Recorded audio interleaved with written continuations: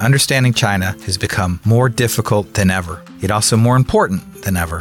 Whether the U.S. and China are rivals, partners, or a mix of both, effective policy will only be as good as the information on which it is based. My name is Scott Kennedy, and I'm the Senior Advisor and Trustee Chair in Chinese Business and Economics at the Center for Strategic and International Studies. I also have had the privilege of being one of the few American scholars who has traveled back and forth between Washington and Beijing in recent years. I'm a firm believer that field research, direct observation, talking, and listening to Chinese perspectives must be a part of our toolkit to understand the People's Republic of China. So join me as I speak with Chinese leaders from business, government, and academia, and foreigners who have spent many years living and working in China. What makes China tick? Where is the country going? What connects us? And what divides us?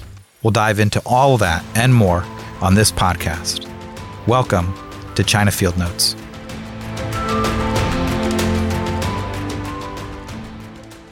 I am delighted to welcome to China Field Notes Michael Hart, who is the president of the American Chamber of Commerce in China. Michael, welcome to the program. Thank you, Scott. Great to be with you. Let me give folks a little bit of background about you, and then I want to have you elaborate, and then we're going to have a fantastic discussion. As I understand it, you first went to Asia in the mid-90s, living in Taipei, and then moving to mainland China. And you're one of the few people I know that have lived for a long time in Tianjin. Is that right? That's right. So I actually started in Kaohsiung. So I spent a year in Kaohsiung, 5 years in Taipei, 4 years in Shanghai, 15 years in Tianjin, and I've been in Beijing a little bit over a year. My God, you've been to every major port city on both sides of the Taiwan Strait. That's pretty cool. You've been president of AmCham for the past year plus. Right. And I've known just about every AmCham president, which is not meant to brag. It's my job to follow government affairs and U.S.-China relations. So going back to Michael First, Chris Merck, Mike Barbalas, Mark Duval, and your immediate predecessor, Al Bibi, you have a great group of people whose shoulders you're standing on top of. So it's really a great opportunity for us to have you with us today for the program. So let me go back to those early days and ask how you became interested in Asia and China in the first place and decided to move to Kaohsiung and then cross the seas over to mainland China. Okay. So I'm actually from Southwest Missouri, rural Missouri. I was influenced by exchange students. And so I spent a year in Germany before college. And so when I finished university, I wanted to have an Asian experience to go with some European experience. And so I thought 2 years in the Peace Corps was too long. So I signed up to work for a nonprofit for 1 year for something called the Overseas Corps of the YMCA. And so I was placed in Kaohsiung for a year to teach, and the YMCA used that income to run their programs. And so I thought I would be in Asia for 1 year. And 26 years later, I'm still there. And so I didn't speak Chinese. I had to start to learn that in Taiwan. And then, again, I studied finance. I thought I was going to be a banker. When I decided to leave nonprofit, I went and worked for a real estate company. And then that real estate company took me to mainland China and then even to Tianjin. So I spent 18 years with a U.S. real estate company called JLL. And I was with the predecessor. They bought a Taiwanese company that I was working for. And so much of my career and the way I look at China and the world is actually through a real estate lens, how companies choose their locations. One of the things we might get into, but when I was in Shanghai, I was eventually the head of research for JLL. And that meant we were explaining to people what China looked like. And we wrote a report called China 30, because everybody said, we know Beijing, we know Shanghai, where else should we be? And so that report came out right about the time I was moving to Tianjin. And so as we were helping companies decide where to be in China, my own company was expanding. And so I moved to Tianjin to take the opportunity to run a branch of a company we were opening. And so management experience, and I like to say that Tianjin was real China. That's really interesting. So JLL, I think you all ran the apartment complex that I lived in Beijing. We probably ran a lot. And my wife's kids and I all lived there. We all had a great time. So nothing went wrong there was hot water, the locks all worked, all of the things that someone occasionally hears about living in city life in China, thinks about, well, so I don't have any negative things to leak or say or anything like that. So just to stay on real estate, this is sort of like how China developed, right? And how it's most visible to the rest of us. What was some of the most interesting experiences you had with the construction of the physical construction of the new China and how it's changed the lives of people? So primarily JLL did commercial real estate. So we didn't do that much residential. And what was interesting was the way China looks at development. So for example, in every tier 2 city, there's a development zone and they look to attract investment. And so what a lot of people don't realize is that at a high level, of course, China sets a GDP target and that GDP needs to be delivered locally. And so local development zones in cities would be competing to attract investment. And those local officials are benchmarked off of how many companies do you bring in, what's their invested capital, what tax will they pay, how many people will they employ, and what's their brand's name. Uh-huh. And so, that's what we were helping companies do, find places to be, or helping development zones to, in some cases, attract people. And so it was just really interesting to see how that investment, drove the overall economic activity. When I was in Tianjin, there was a development zone called TEDA, so TEDA, the Tianjin Development Economic Development Zone, which was one of the best in China. And so it was really interesting to see, how that investment impacted activity.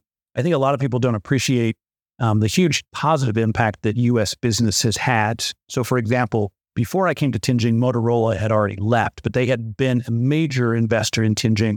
And so for, a decade later, you would meet all these business people who'd gotten their start at Motorola.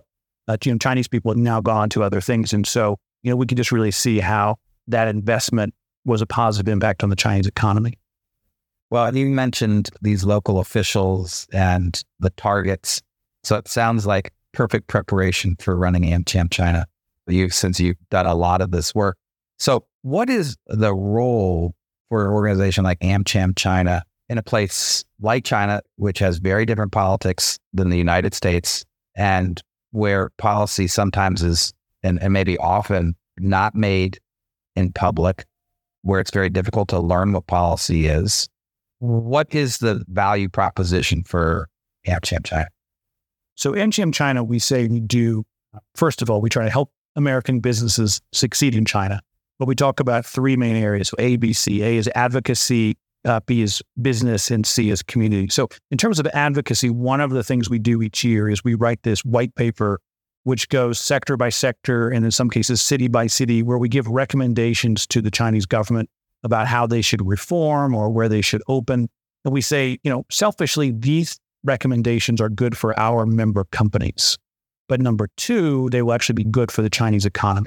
And so that white paper is a major policy document, and maybe I'll talk about that in just a minute. We also have a business climate survey where each year we check to see how U.S. companies are doing in China, and we give that feedback to the government. We also, of course, bring the white paper to Washington, D.C. to encourage the U.S. government, if you're going to take a position on China that would be beneficial to U.S. businesses, please choose one of the things from our white paper. The B is the business to business, where we bring companies together to say, you've been here doing some activity or you're in some sector. Can you share your experience, best practice for other American companies? And so we have a lot of robust events and discussions usually around committees in specific sectors, but that's sort of sharing best practice. And the C is the community, which years ago was important when the Americans needed to get together to celebrate 4th of July or the holidays, to have some events together. That became less important as China became more developed. But that's kind of the basic framework. And what we do try to do is to help U.S. companies understand when rules change or advocate for things that would be better. Terrific. Well, we've got it right here with us, the latest white paper. You can hear the 1,000 plus 500 and some odd pages long. Well, it's English and Chinese. And the English is longer than the Chinese language because Chinese doesn't need quite as much space. But nevertheless, it's a thick document. And I believe this is year 25 That's right. of the white paper. So let me ask about the A in the ABC, advocacy. I did research on lobbying, wrote a book about it. That's why I know so many of your predecessors as well. again, China, because of its authoritarian political system, the lack of transparency, the role of the party, how does one engage in government affairs in China to get officialdom to listen, let alone do exactly what is written inside these pages? It's interesting. Recently, AmCham has been a great vector for these discussions because Chinese government officials don't want to meet companies one-on-one very often because one, is not a great use of their time, and two, they don't want any appearance of impropriety, particularly after a scandal a few years ago involving pharma companies. The government would prefer to meet companies in a group and vice versa. Sometimes companies want to raise specific issues, but they don't want their name used. And so AmCham China can be the shield to say there are issues that we need to talk about.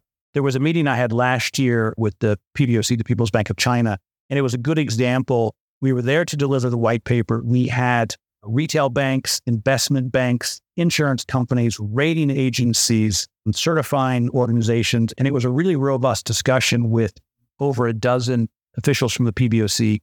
Some of the questions, they said, that's not really our problem. That's a different agency or different entity. But many of the questions they did take on. And, financial services are one area where we think advocacy has been really helpful. You now can have foreign entities can now own full shares of their banks or insurance companies in many cases, where originally you had to come in with a partner and be a minority stake. And so we actually think in this case, because U.S. financial services are so advanced and sophisticated, they can bring a lot of things to Chinese consumers. They can help the Chinese economy in general, but of course it's a great market for U.S. companies. And so that's just one example of how we do advocacy.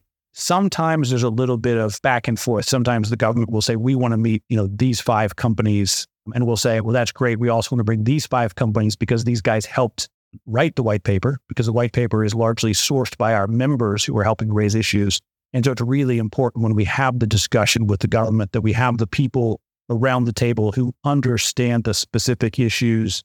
And, and sometimes we're able to highlight things to the Chinese government that your rules are making this thing happen or not allowing this thing to happen that they didn't realize. Sometimes the rule has a different impact than was intended. And then we can have those discussions with the white paper as the background. That sounds like a good outcome. And I'm glad the PBOC is open. Relative to other parts of the Chinese government, we would think they would be, given their training and everything that they're responsible for. What are the more frustrating parts of the Chinese system to interact with? Is it the folks who manage cyber policy or data, visas? Where is it more of a brick wall and challenging, and you go home and complain about what didn't work out today? Right. So the folks doing data and cyber are some of the hardest to get meetings with, and which is, of course, critical because more and more companies, almost everybody now has some element of data. So for the past few years, the hardest meetings to get have been those around data, computer systems. And so not only do you not go home from the meeting frustrated, you often are frustrated because you can't get a meeting. So that's a challenge. The other thing we do with the white paper is we give rankings. So sometimes we say we made good progress or bad progress. And sometimes the Chinese officials will say to us, this is the same as it was last year. You didn't update the chapter. And we say that's because you made no progress. Tax policy has been one which is kind of an ongoing piece. There's this individual income tax on foreigners, which is very high. And so there are some exemptions for foreign companies. And a couple of years ago, there was a tax holiday. It was delayed and it's about to expire again. And so we're advocating again. The Chinese tell themselves stories sometimes, just as the Americans do. But one of the stories that we often hear is, well, we treat American companies better. We give you lower tax rates to invest. Therefore, we treat you better than Chinese companies. And I think there's 2 misinterpretations there. Number one, to be frank, many of the U.S. companies or foreign companies, they actually report their income. So they're paying tax on real income, where sometimes the Chinese entities may not be reporting full income. So there's a difference there. The other thing is that Chinese policy wasn't designed to give foreigners benefits. It was to make China competitive with other markets. Yeah. So for example, if income tax in Hong Kong is 15%, but in mainland China it's up to 45%, then China does need to make some exceptions to make themselves competitive. And I think sometimes they forget that piece. It's not like foreign companies got special benefits. It was China was trying to make itself competitive vis-a-vis other markets. I want to bring up one part of the business climate survey I know that Chinese officials pay attention to, because I ask them about this all the time, and you all probably do as well. And that's the part of the business climate survey around whether firms are moving some of their production or entirely out of China. The other one they pay attention to is how profitable companies are, because they could say, look how profitable you are. You complain, but you're making a bunch of money. But the other thing they pay attention to is are folks staying? That seems to be very important to them. And the most recent business climate survey that you all issued, I think, showed somewhere around 12% of members who had already moved something out of China, and 12% were considering. So 24, that number is very similar to the European Chamber of Commerce in China number. It's a little bit, it's short of the data that we found on Taiwanese, where it was up to 26% who already started to move something, and a third thinking about it. So 59%, they're off the charts. And maybe that's a consequence of having done this just before Pelosi's visit to Taipei. But in any case, higher. But the number that you all find is gradually going up. Why do you think the numbers are going up? And is there significant variation by industry? And you're just seeing this in one part of your membership relative to others? Basically, everybody's satisfied. I think we're just trying to understand the trajectory of what is driving this calculus. Right. Now, I think that question is primarily to manufacturing companies. Are you moving operations? So here's where I put on my real estate hat. Because on the one hand, I don't really like this question, because I think it gives the Chinese a false sense of security. So for example, this past year, it was, I think 72, 74% said they were not moving. And the year before, it was like 82. So it was actually a significant decrease in the number of folks who said they were staying.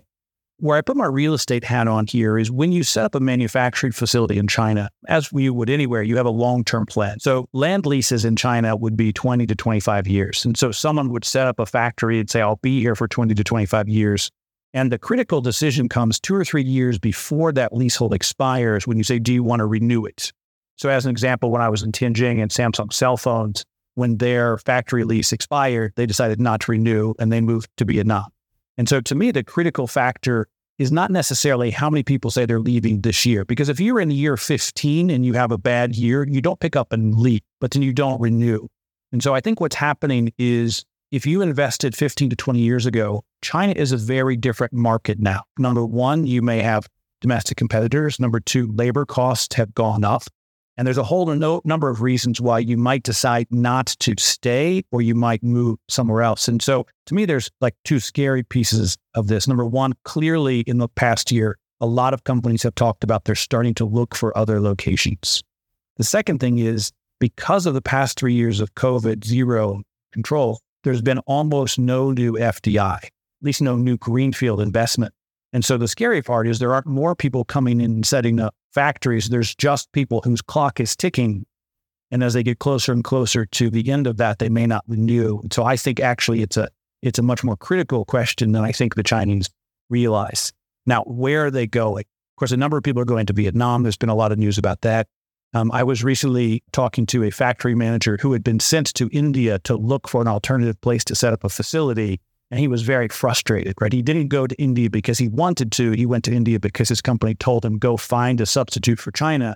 And he came back and said, I would love to set up a factory in India if I could have power all day long. He said, where we were, there were power cuts. And so he said, how do I set up a facility in India that replicates the workforce that I have in China, the ecosystem that I have in China, the transportation, logistics that I have in China? And he said, it's just not a fair substitute, even though labor rates have risen in China. So it's just interesting that although companies are starting to look, there are a lot of easy alternatives. One other question, a number of folks in the U.S. government have said, we have moral issues related to human rights in China. We shouldn't be in China. But if you go to India, there are also human rights issues there. And so again, you're not solving all issues by moving outside of China. Sure. So you suggested that there's more movement or anxiety than the data reflect, perhaps, but it's a nuanced shift. It's not absolutely every company's getting up, lock, stock, and barrel and moving. It's not decoupling, one of the favorite words of Washington. Is that right? I think that's right. And I think you've heard it used here. They say they're de-risking. maybe their next investment won't be in China. Their next investment would be somewhere else. And so we're seeing that kind of movement. We talked to two companies recently. One of them said, China is currently absolutely critical to our global profit. Like most of our profits globally come from China, and China supports the rest of the business. Another company said, China could be amazing market for us. In fact, for the next 20 years, we can see a runway of profits if we could participate, but we're not able to participate because of local competition and biased rules that are holding us back. In both cases, they saw the opportunity. One was, I'm not able to take advantage of it. But China is still a place where a lot of people can be successful. And I would say, isn't that why we wanted China in WTO? Isn't that why we made these investments 20, 30 years ago? So why not reap the benefits now while we can? We're in Washington right now for the door knock, which has been virtual for a while. So I'm glad that you've been able to come get some jet lag. But I'm wondering if, having gotten this jet lag, you've discovered a place that is not as familiar to you as before. You've met folks in the Biden administration, from Capitol Hill on this trip. The program's going to air, significantly after, several weeks down the road. So we're not asking, people aren't going to be hearing about what happened yesterday, but broadly speaking, because there's been this time when you all have not been able to come on the door knock, what most surprised you about the mood or what you heard? Well, I should first say we thought it was important for us to come back because, as I say, people in China sit in a different soup than people in DC sit. We sit in different media environments. And so I thought it was important for us to come back to make sure that we do understand the environment that people are sitting in. I've actually been surprised that there is such a difference of opinion between, let's say, people in the administration and think tanks in Capitol Hill. I'm much more surprised and pleased that there's a much more nuanced view. I guess I probably should have known this, but often what we hear in China is the United States thinks this, or the United States has this view of China. And it's a lot more nuanced than I think I had expected, which is good. And of course, because there is a lot of deep bench experience in DC for people who have spent a lot of time in China and understand that it is a nuanced market. We haven't gotten a great reception everywhere. A number of people do think that U.S. business is somehow carrying the water for Communist Party, which is ludicrous in my view. But yeah, it's been a good visit. Well, if you've encountered variation in opinion across the city, then actually in some ways that's a new thing, because for a while, everyone emphasized the consensus. And I think now we're noticing that there's that consensus that wasn't necessarily as solid as people thought, or that things have changed. Perhaps the end of zero COVID and China's gradual reopening or other things. So that is actually a relatively recent change that is quite important. I think I would agree with you, even though you often hear people on sides of the consensus that is DC on China distinct from everything else happening in our nation's capital. Amongst the people that you've spoken to or just watching Washington from afar, given that you've lived in China for so long now and interact with so many people, is there one most important thing that Washington doesn't get about China or about the relationship, that if you went to China, if you were there and were in the other soup for a while, or just simply, and not necessarily being supposed just to the Chinese media, but just Chinese people and American companies that are there, what would be the epiphany that they might have? So Americans needing to understand China. Yeah, so I don't think that there's enough appreciation on either side, but it seems certainly on this side, folks have forgotten how important China is to our current economy and how intertwined we are. I don't think people appreciate how big the cross-border trade is and how damaging it would be to the U.S. economy if we had a rapid decoupling. I don't think people appreciate that enough. The other thing I don't think people appreciate enough is that much of the goodwill towards the United States in China is because of brand USA. The fact that U.S. companies are in China selling goods that are seen as high quality, high reputation, employing a number of people in ways that are seen as models, sourcing and doing, running their factories in ways that are green or, everything from sourcing food to materials. So the U.S. just sets a benchmark in many ways that I think people in the United States would be proud of the way U.S. business conducts itself overseas, and particularly in China.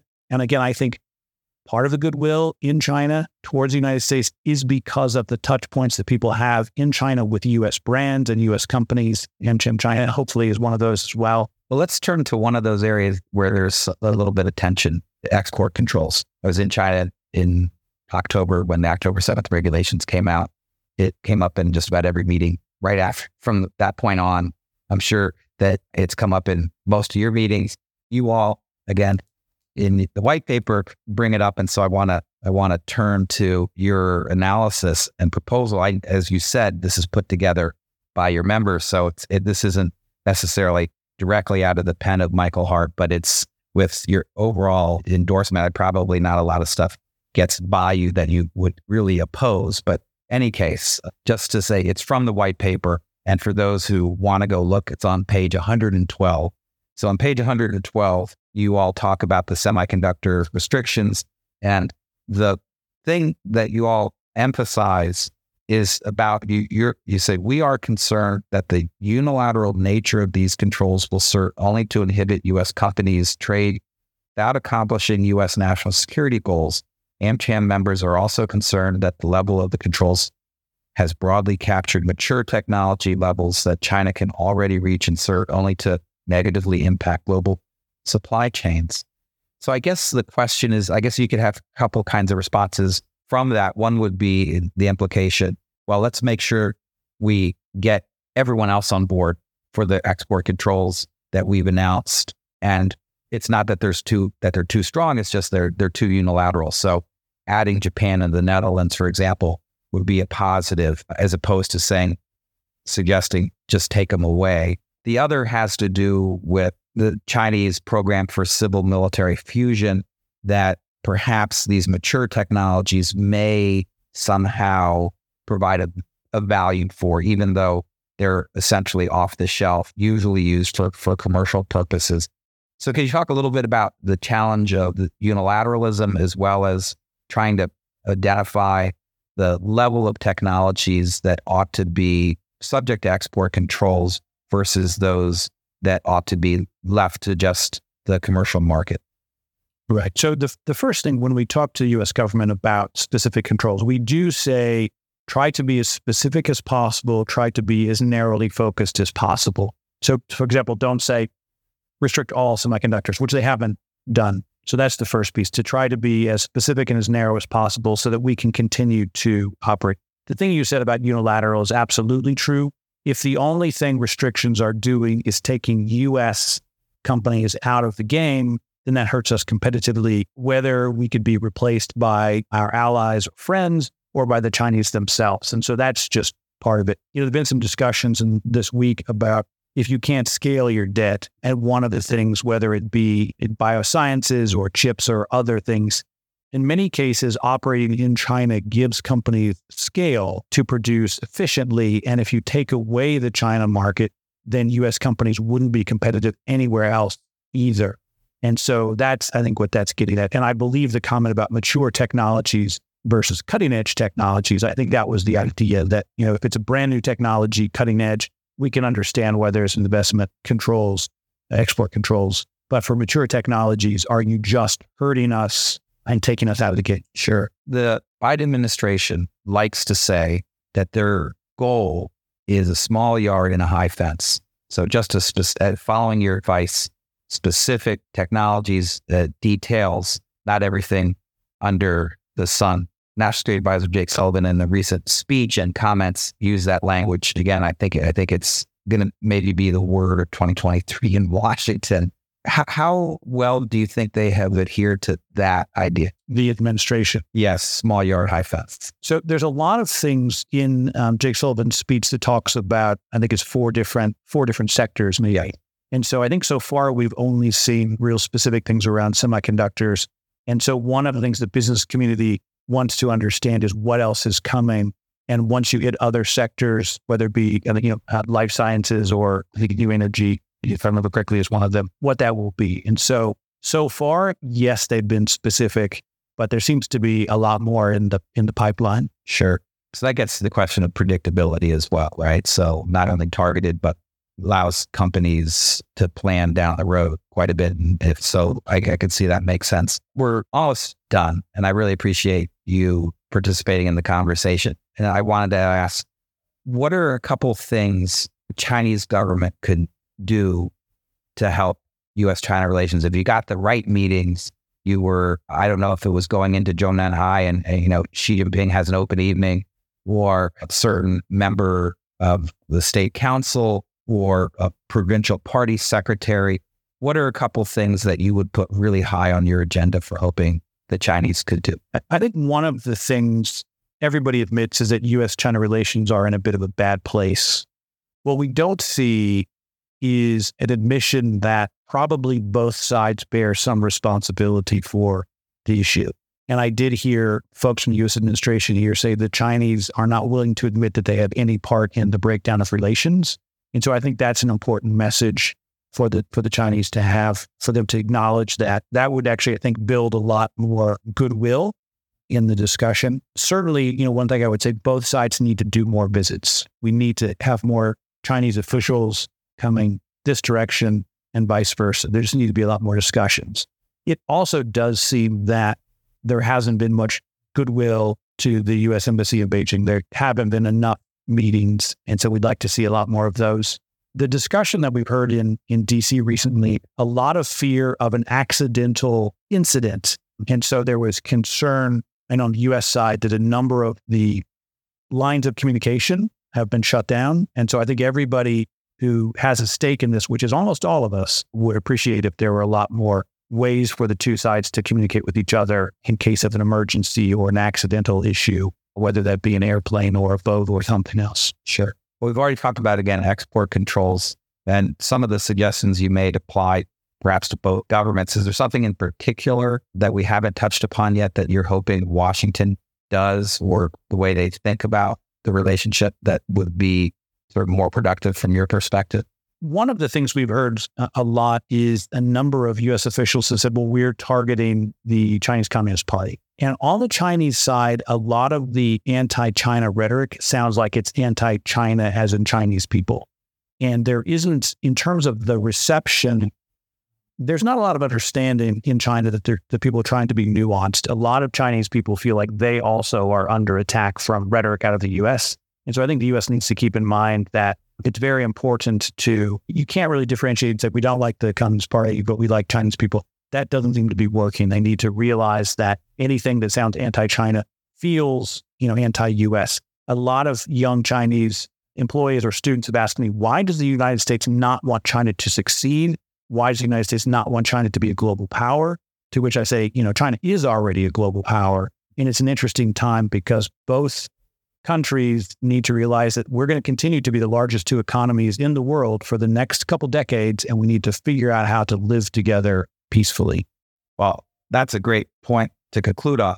I want to thank Michael for joining us, for your work at the Chamber, for helping keep Americans in the United States informed and your members well served, and also for the support you've given to me and my colleagues at CSIS to help us understand what's going on in China. And so thanks so much. Thank you. Thanks for listening to China Field Notes. Stay up to date with our latest releases by following us on Spotify, Apple Podcasts, or wherever you listen to great content. Until next time.